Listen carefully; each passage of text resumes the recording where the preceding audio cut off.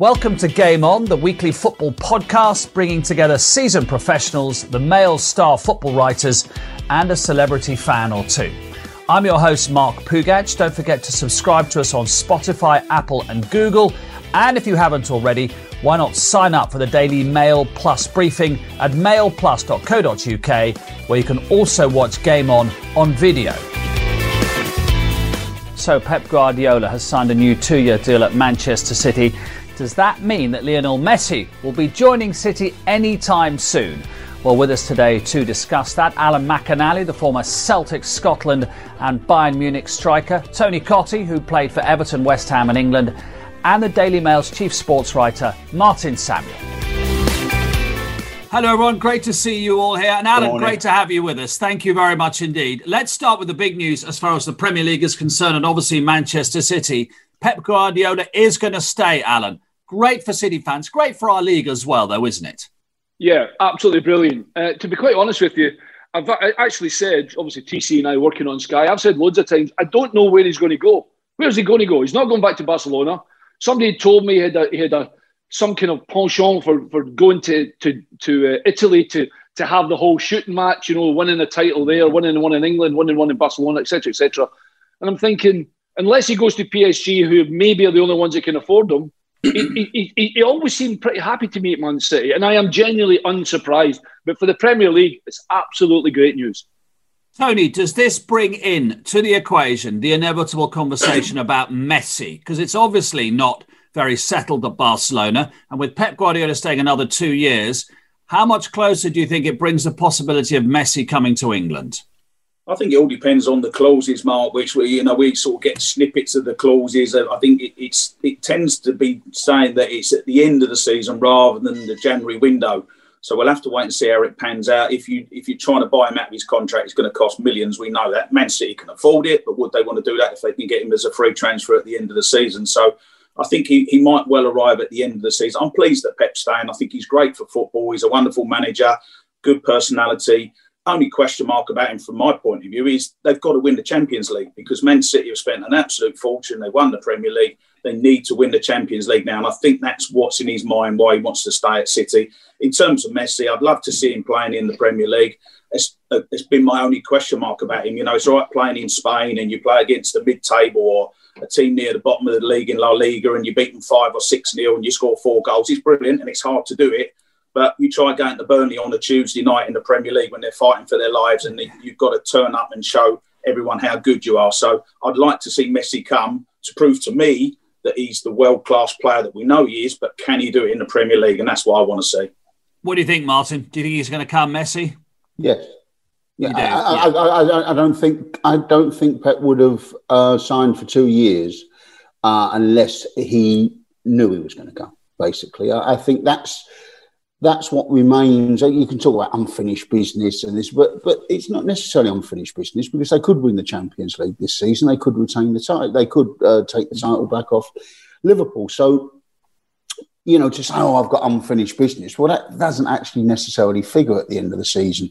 I think the great draw for Guardiola is he knows that Messi will come now. It seems to be finished, Messi in Barcelona. I didn't think it was the greatest move, because I always thought that Messi in England would be living his second best career, his second best life, and he would always rather be at Barcelona, and he would always be hankering for that, and this would be somehow underwhelming.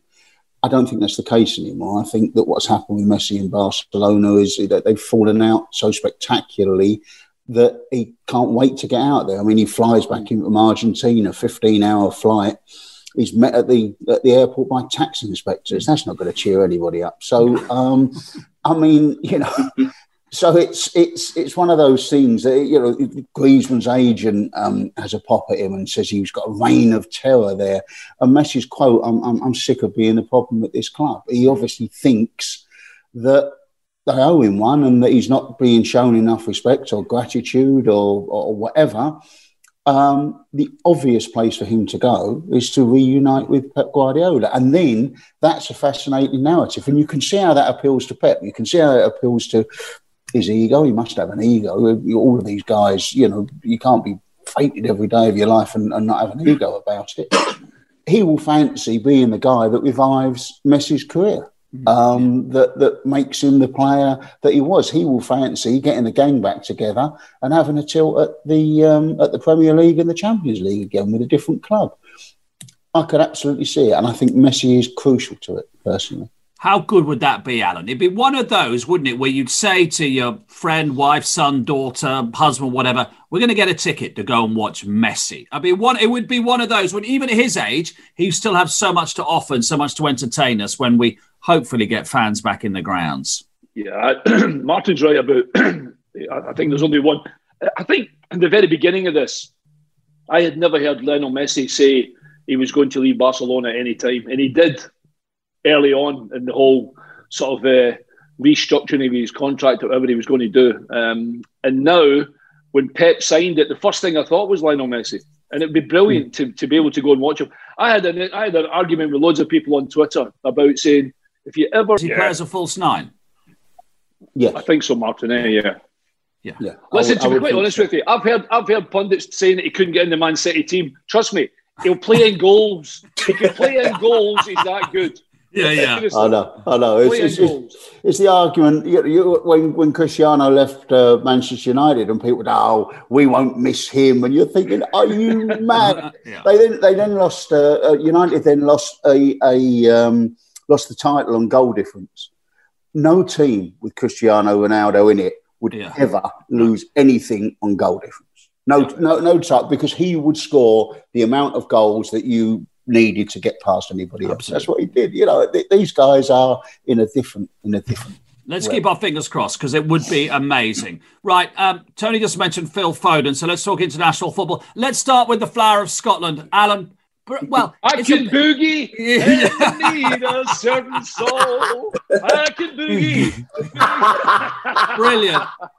Do you feel a bit? It's not bittersweet because it's a brilliant achievement to reach the Euros, but because of what happened with the Nations League at the end, and just to reiterate, because it is quite complicated, had Scotland won their group, they would probably have got a World Cup playoff. It's a bit complicated, but trust us. So are you a bit frustrated at the end of the week?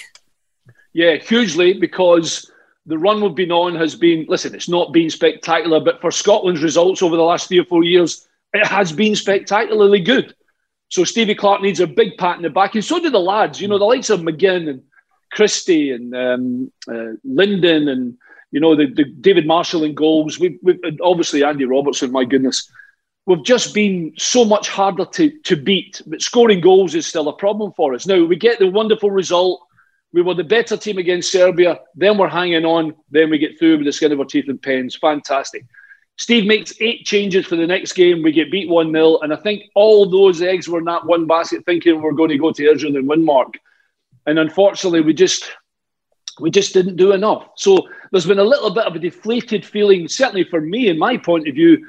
But the overriding feeling still, obviously, out with that World Cup playoff possibility, is that we're going to be in the Euros next year. And, you know, I think if you asked a lot of the Scotland fans, genuinely, do you want to get to the Euros? They probably have taken that and still half accepted not qualifying for the next stage of these international playoff games. Yeah, absolutely. And it is going to be fantastic, Tony. England against Scotland, June the 19th at Wembley. Let's hope there'll be fans. The noise, the colour will be brilliant. And with your England hat on, you think, well, what formation are England going to be playing? And who's going to be playing in those attacking positions? Because Jack Grealish and Phil Foden, you throw them in the mix with Rashford and Sterling and Sancho. We didn't see Rashford and Sterling this week, either side of Kane or Calvert-Lewin. And you think, wow, Gareth Southgate's got no issues at the top end of the pitch. No, he hasn't. But I just spoke about Man City. I think defensively, that's where the problems are for England. He obviously doesn't trust the back four. Which is great. And, you know, I played in teams with a back three and you can make it a very attacking system. But if you have, I remember talking to you, Mark, about 6 weeks ago about the same thing. If you play 3 centre-halves, you don't have to play 2 holding midfield players. And, you know, he went away from that slightly in the games, which was great. Jack Grealish, I'm a huge fan. He makes things happen. Phil Foden, again, I said it earlier, he'll be one of England's best players in the Euros next year. He's that good for England. You know, if you add in Mason Mount and then you've got the players, Kane, Rashford, Sterling, they've got some Sancho, incredible talent, but they have to get it right at the back. Looking forward to the Scotland game, Mark. It's, you know, we all sort of think of Euro 96 and Gaza, etc. And, you know, I didn't win that many England caps, but I had the privilege of playing at Hampden Park in front of the Scottish fans and England. We won 2-0. I might add Macca's before you say anything. So, but I was on the bench. Yeah. I mean, the atmosphere is absolutely fantastic. Let's hope we get the fans back and we can all share the experience of, you know, what was the original local derby, really, wasn't it? And it's the feeling's still there, whether you're English or Scottish. It's a fantastic game to look forward to. Oh, it's going to be brilliant. But Martin, it's I know sometimes people roll their eyes, and we did it on ITV the other night with Roy Keane and Ian Wright when we talk about formations. But the way that England are set up at the moment, they will have one fewer attacking players in the team by playing three at the back, and that's the reality. He's got to, you think, you know, Gareth came through Euro 96. Terry played with wing backs. That's a massive influence on Gareth, a lot of that period of time. But Venables' wing backs in 96 were very, very different to the way that England are playing now. This is much more like when Glenn Hoddle, he perhaps even less so than that, because he had David Beckham, I seem to remember, as his right wing back initially, and Graham Rousseau on the other side. So we have got two full-backs and then three defenders and then two holding midfield players. And the players that Tony was reeling off there, and you know, we shouldn't be dull. The one thing England shouldn't be, if you've got those players to call on, you shouldn't be a dull team. And too often in the last year, we've been a dull team. And it wasn't against Israel, but then it's Iceland. Iceland. It wasn't against Iceland on, that's how memorable it was. I couldn't remember who we were playing. Wednesday, yeah. It was a dead rubber, and you can't read too much into that. But that has got to be a sort of blueprint for the way forward, because England might not win the World Cup. They might not win the European Championships. The players they've got, they shouldn't be born to it. And that's got to be, as much as anything, the next step forward is to get the most out of a group of players that can really play good football. Yeah, well, there's a lot of attacking talent, so let's see what happens. Let's finish this part on a really serious note. Tony and Alan, with all your experience of playing, as much of training, though, heading, it's really back in the headlines, of course, with Bobby Charlton, with Nobby Stiles and Chris Sutton on here, extremely emotional 2 weeks ago, talking about his dad and the state that he's in with dementia. Thiago Silva saying he has suffered headaches since his move to the Premier League. Gary Lineker said he didn't want to head the ball in training at all. What do we do, Alan, going forward from here? Because this is not going to go away, this. No, it's not. It's definitely not. My father was quite a famous football player in Scotland, and he died with dementia.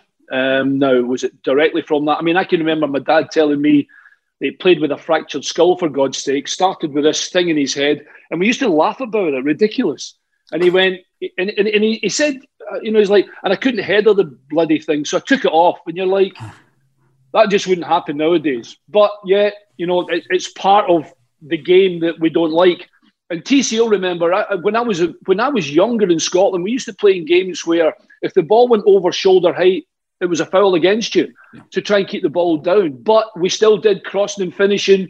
And even at Bayern Munich, we had a ball on the end of a string that we could actually change the height of, so you'd have to go up and header it and take it, so you could get a spring, etc., etc. But to take it out of football, football's evolving into a game that's different than probably we played anyway. But it is certainly something that that the powers that be will have to look into, you know, every avenue they possibly can. That now, I mean, I don't know, is the ball the same size? I know they talked about... The force is the same, even though the ball has changed. All the scientists say, because Martin and I'm sure have been looking at it the last 10 days, that they say the force is the same. So it's not, in the 1960s, the ball was really heavy and it was leather and it rained and it's string and all that. It's exactly the same force. Yeah, but Matt, Mark, rather, I think the ball was genuinely heavier because this new almost synthetic ball they use now with a kind of shiny sheen on it. Having said that, if you head it straight on, for sure, but if it's just coming off the side of your head, maybe not. Yeah. That's not so much the problem for, well, it's not. That's a terrible thing to say, Al. It's not the problem. It's when you used to get headed in the back of the head. That was a lot sorer than head on the ball, by the way, trust me. Yeah. So it's certainly one that's never going to go away, especially with modern day now, with dementia being on a high agenda and so many top sports guys having this problem and eventually passing away with the dementia problem they've obviously lived with for a few years. Yeah.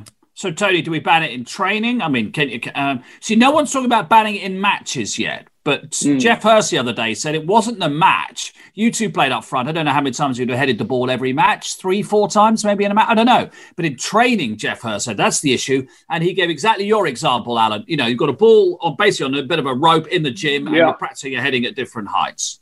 Yeah, I mean, there's quite a lot to sort of talk about, Mark. I mean, like on a light-hearted note, whenever the ball was thumped down the pitch by the goalkeeper, I used to shout, "McAvenny, your ball," or "Graham Scott, your ball." I'm not going for that one. So I didn't used to go for the headers and that. But listen, when me and Macca played it was a tough game. It was a man's game. You're getting whacked from behind. You got a whack on the head. You get up off the ground. You got stars in your eyes and everything. And the physio comes on with the sponge, puts a bit of cold water on your head and says, "Get on with it, you're okay." Yeah. And it was a very basic, primitive game that we played in. I think in terms of the players, the generation before us, they need to be looked after, whatever that means. If you've got to pay for care, if you've got to, whatever it is, they need help with the PFA, the FA, the Premier League. Everyone needs to help these guys because they are the ones who laid the foundations for me and Macca to play, and then we laid the foundations for the current game. So we all played the game. They need to be looked after. In terms of going forward, I think the youngsters, yes, they probably should be banned. I remember as a young kid and, just heading the ball up and down on my head for about 50, 100 times to practice heading. And, that was as an 8 or 9-year-old. And, long term, that can't do you any good. But having said all that, you come to the match scenario. I scored over 300 goals and about 40 of them, believe it or not, were with my head. So, I'm not having that. That is true, Matt. I knew you'd jump on that as soon as I said it. Martin, check that out. That can't possibly be right. It's true, Macca, and it shows you it's I saw a few of them. It's about timing and getting the runs right and everything. But it is a big part of the game, and you can win Euros and World Cups with headed goals, and we mustn't take that out of football as well. Yeah. Yeah, Trevor Brooking scored a winning goal with his head. With his head. Yeah, he did. And apologised for it afterwards. Yeah, exactly. I feel sorry for Arsenal. He said, I feel sorry for Arsenal. Don't get many with me. I said to him, you're trying to get out of the way of Stuart Pearson's cross, surely, Trevor. What do you, I mean, where, can you ban it in training but have it in the match, Martin? That sounds a bit daft, but it might be a way forward. Look, the match situation is something that will evolve over time. I do believe it might be 80 years from now. It might be that there will come a time when heading isn't part of football. I do think that is if all the science and the direction that science is going tells us what we think it's going to tell us, in the end, it will just the position will be untenable. Short term, you can certainly, the constant repetition of heading in training. There's things you can address now. There's two issues. There's one issue that is a very, very long way away, and it takes forever for major changes to happen in life, in sport, in politics. But there's other situations that you can address at the moment, and the fellas were talking about it there, the amount of repetitious heading in training, the amount of heading that's done by young players. And it's unavoidable what we know now. It's 3.5 times more likely to cause dementia. Footballers are 3.5 times more likely to have dementia than in any other profession. And you've got to address that. You've got to address that. And it's criminal in many ways that they're not addressing it as quickly as they could.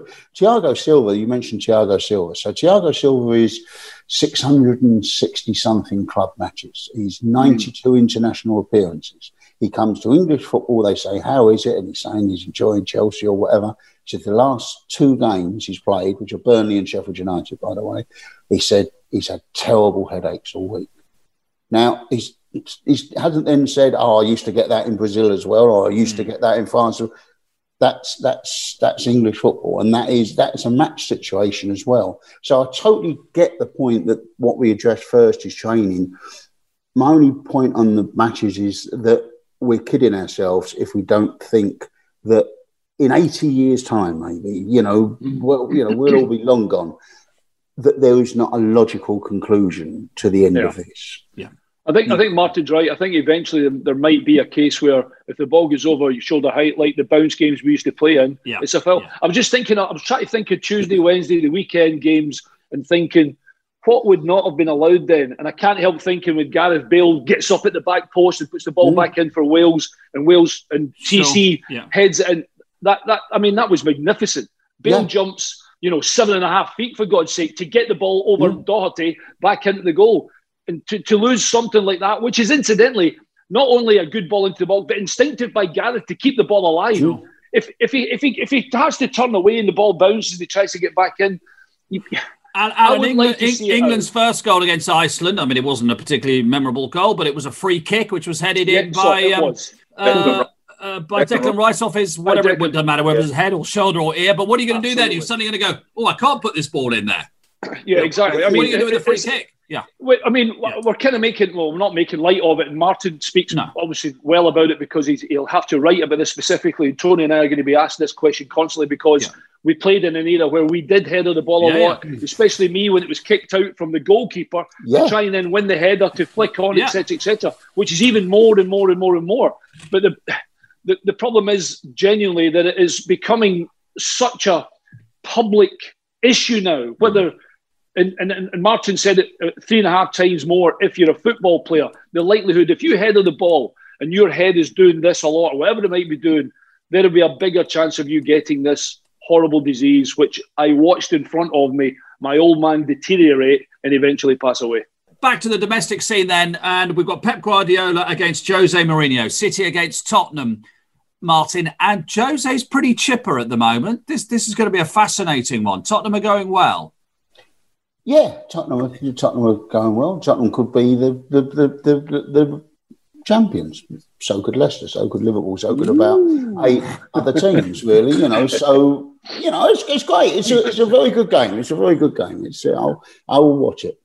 You will watch it. What do you think though when you watch it? What is your instinct telling you that you're going to see? If I could predict football matches, I really wouldn't be sitting there. I really, honestly, lads, as much as I like you all, if I actually knew the outcome of football matches, none of us would be here, really. No. So, what do I think I'll see? They're two very, very good teams. And Mourinho seems to be getting a tune out of Harry Kane and Son that, when he took over the job, he'll kill Harry Kane, he'll kill Son, they won't be attacking. He's got a great, and they've got probably the best understanding of any forward partnership in the league at the moment. So they're a threat. Yeah. And I saw them against West Ham a few weeks ago, and they were 3-0 up after 16 minutes, and you're thinking, we could be watching the champions here. This is absolutely exceptional. And then it ended up 3-3. But you come away and you thought we could still be watching the champions because it's there's so many random elements in this season that I don't think one bad result or Leicester got beat 5-2 at home by Manchester City. Man City got beat 5-2 at home by Leicester. But, these things are happening. So in terms of what do I think is going to happen? Tony, do we just let it roll over?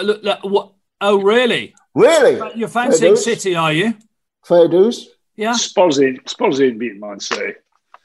Not this Tottenham, not looking a bit more robust, not a bit of Jose dust sprinkled on them. TC will have the answer. TC? I don't. You can't call it, Mackie. It's a bizarre season. Who'd have said that Spurs would have gone to Man United and won 6-1? They've got incredible talent going forward. I keep saying the same thing about every team I talk about. Defensively is where Spurs have had their problems. And it's noticeable, though, they put Eric Dyer at the back, which I think it seems to have made a bit of a difference, seems to have firmed them up a little bit. But we'll have to wait and see. It's just one of those games. It's a great game to look forward to. TC, you having Eric Dyer as a centre-half? Because I can't believe Mourinho was on the other day saying, I think he'd spoken to Eric Dyer, and Eric Dyer wants to be a centre-half. I don't see him anywhere close to being a centre-half. And incidentally, the reason that Spurs will not beat City is because the 4 defenders and the goalkeeper of City are better than the 4 defenders and the goalkeeper at Spurs. End of. Macca, I agree with that, but I think Eric Dyer will benefit from being a centre half. It's like Declan Rice at the moment at West Ham. He's doing really well as a holding midfielder. I think eventually he'll end up as a centre half as well. And I think it's just a natural progression for those holding defensive midfielders to eventually go into that back 4 or back 3 or whatever it is. But it's a great game to look forward to, City Spurs. I'm really looking forward to that. Alan, we've got City Spurs and we've got Liverpool Leicester, and obviously Liverpool with a lot of injuries at the back. And as Martin said, we're that stage of the season, and in that sort of season, where over the next few weeks, it's still going to take quite some time to settle down, and we're going to have a few results which make us all sit up and take notice. Yeah, absolutely. And Jamie Vardy will be licking his lips at the thought of no Van Dijk, no Gomez, no anybody almost at the back 4 for the back 3, back 5, whatever it is you're talking about. The only thing they seem to have the constant at the moment is the goalkeeper, which will help. But they are in a situation, Liverpool, that, well, there's no chance. Even 3 months ago, you think, I think Liverpool will probably defend the title. And now all of a sudden you're thinking, I don't know. This will be a tough game. And you've already spoken. I think Martin quite rightly said that Leicester went to someone and battered them 5-2. Was it Man City? 5-2, Man City. Yeah. And Martin, genuinely, you might be writing on Sunday morning or whatever it is, or Monday morning, thinking, my God, Vardy scored 2 goals. Liverpool are in a real problem here. And it's another great away win for Leicester. Leicester might win the league again. Why? Have they not got more points? I think they've got more points after however many games they played. Is it 8 games they've played now? I think they've got more points than the season they won the league. Yeah. They're arguably they're certainly a better team to watch than the team that won the league, aren't they? And they're arguably a better balanced team. They've got a bit more about them than the team that won the league. Oh, I like the team that won the league. Yeah, we all do. I thought the team that won the league, I mean, in terms of the football, what I loved about the team that won the league, you had to do everything against them that you did against all the other clubs. You just had to do it 3 times faster because they were closing you down faster than any other team. That Jamie Vardy sprint out to the fullback that he used to do, they used to give it to the fullback. And then Vardy was on the fullback. I've never seen anything like it. And I think I saw him beat Liverpool 2-0, I think, in December in Leicester. And it was as if Liverpool hadn't actually watched anything of Leicester because they were still trying to play at the same pace from the back as you normally play. And Leicester were just all over them, particularly Vardy. It was fabulous to watch. Really interesting. Mark, can I just say about Leicester? Yeah. They're top of the league at the moment. I think they've won all their away games. I think I'm right in saying, and they've got 4 of their best defensive players missing. Yeah. They've got Ricardo's missing, Soyuncu's missing, Castagna's missing, and Ndidi, who's probably their best holding midfielder. Yeah. 4 top players to come into that team. I'll tell you what, Leicester will not be far away this year. No, Fofana's played brilliantly at the back, hasn't he, when he's come in? Yeah, and he's a smart guy, Brendan. He's a smart manager, Brendan. He really is. What do you think? Let's talk dust-ups in a second. But, Alan, with your Celtic hat on, do you think that in this country, and by that I mean England, people underplay what Brendan Rodgers has achieved, particularly at Celtic? Yeah, no question about it. The only thing about the Celtic fans and Brendan, they think he kind of jumped ship when they were going for the treble. Yeah. You know, he goes to Leicester. The good thing is that Neil Lennon came in and still did the job, and that's okay. But I don't think that, in my opinion, I think he's underestimated. I mean, you mentioned all the players that he's got at Leicester there, and I throw you Johnny Evans in. Johnny Evans has been absolutely brilliant, by the way. Whether he's just filling in or he's an international player and the experience he's got. But yeah, I mean, I don't know Brendan hugely, a lot. You know, I don't text him or phone him or anything like that, but he's always get a time for him and I speak to him. And if I was going to talk to anyone about football, and certainly him being able to go from Liverpool to Celtic, and then with the greatest respect to Leicester City, neither of those 2 clubs are as big as the previous I've just said, and still managed to go down there and do a job, tells you everything you really need to know about Brendan Rodgers. He is thorough, for sure, and I'm sure Martin has had plenty of conversations with him, and he always seems to be saying and doing the right thing for me. Yeah, absolutely. Let's finish with dust-ups then, and we're going to finish here because there was alleged dust-up between David Luiz and Dani Ceballos on the training ground at Arsenal. Ceballos has denied it, saying fake. But guys, tell us, it's different. Everything's different today. In your day, Tony, were dust-ups on the training ground commonplace?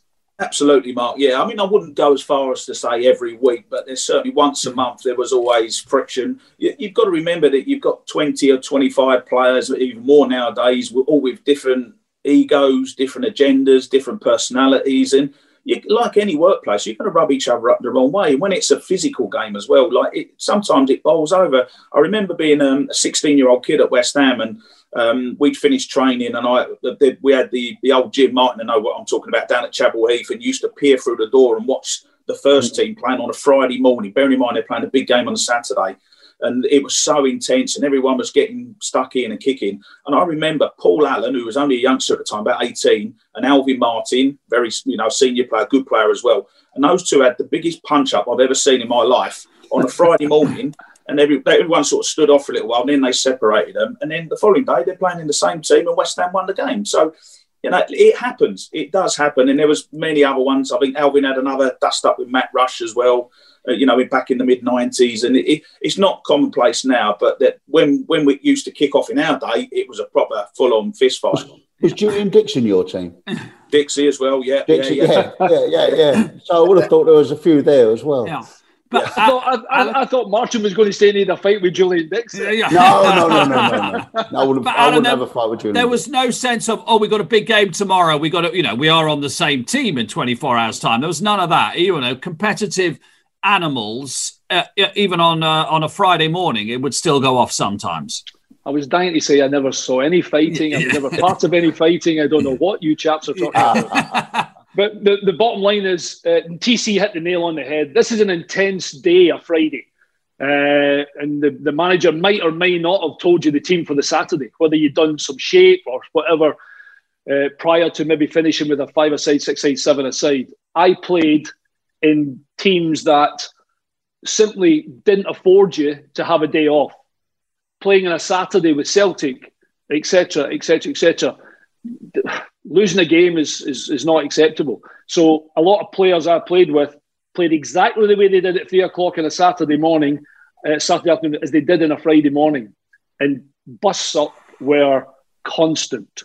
It's how you deal with them and how you kind of brush yourself off and say, hey, it's a big boys game. You get on with it. And that's exactly where... And I think Martin actually said, and I don't know if anybody's allowed to tackle anybody in training now, so I don't even know if that actually happens, to be honest. But, of course, bus stops. Do we believe the Ceballos thing? Yeah, there's probably something in it. They probably didn't throw a punch at each other. They probably had a few words to each other, I would imagine. Because the theory always was, wasn't it, that I've heard Roy Keane say this to me, and Lee Dixon said it, they trained so hard because then come match day, some match days were easier than the training because you trained at such intensity against great players. Yeah, absolutely, for sure. And that's the way it is. It's an inevitability. And Tony and I probably had more words with defenders and midfield players than we would have, obviously, with our counterparts as strikers. I mean, there's one particular one. I know we're out for time and all that. There's one particular one about big Jurgen Kohler with the chap Mihailovic who played. And we used to play against the first team 4 or 5 against, so it was me and Ludwig Kugel and Mihailovic playing against them. And it was comical at best. You could even sense it, Mark. You could sense it in training because it was so intense that it was only a matter of time before Jurgen tried to kick Mihailovic straight down Sebenstrasse out the training ground. I mean, it was unbelievable. And I'm not just talking about the odd Friday. I'm talking about every Thursday morning and every Friday morning. It was absolutely brilliant. Wouldn't change it for the life. Brilliant. Great stuff.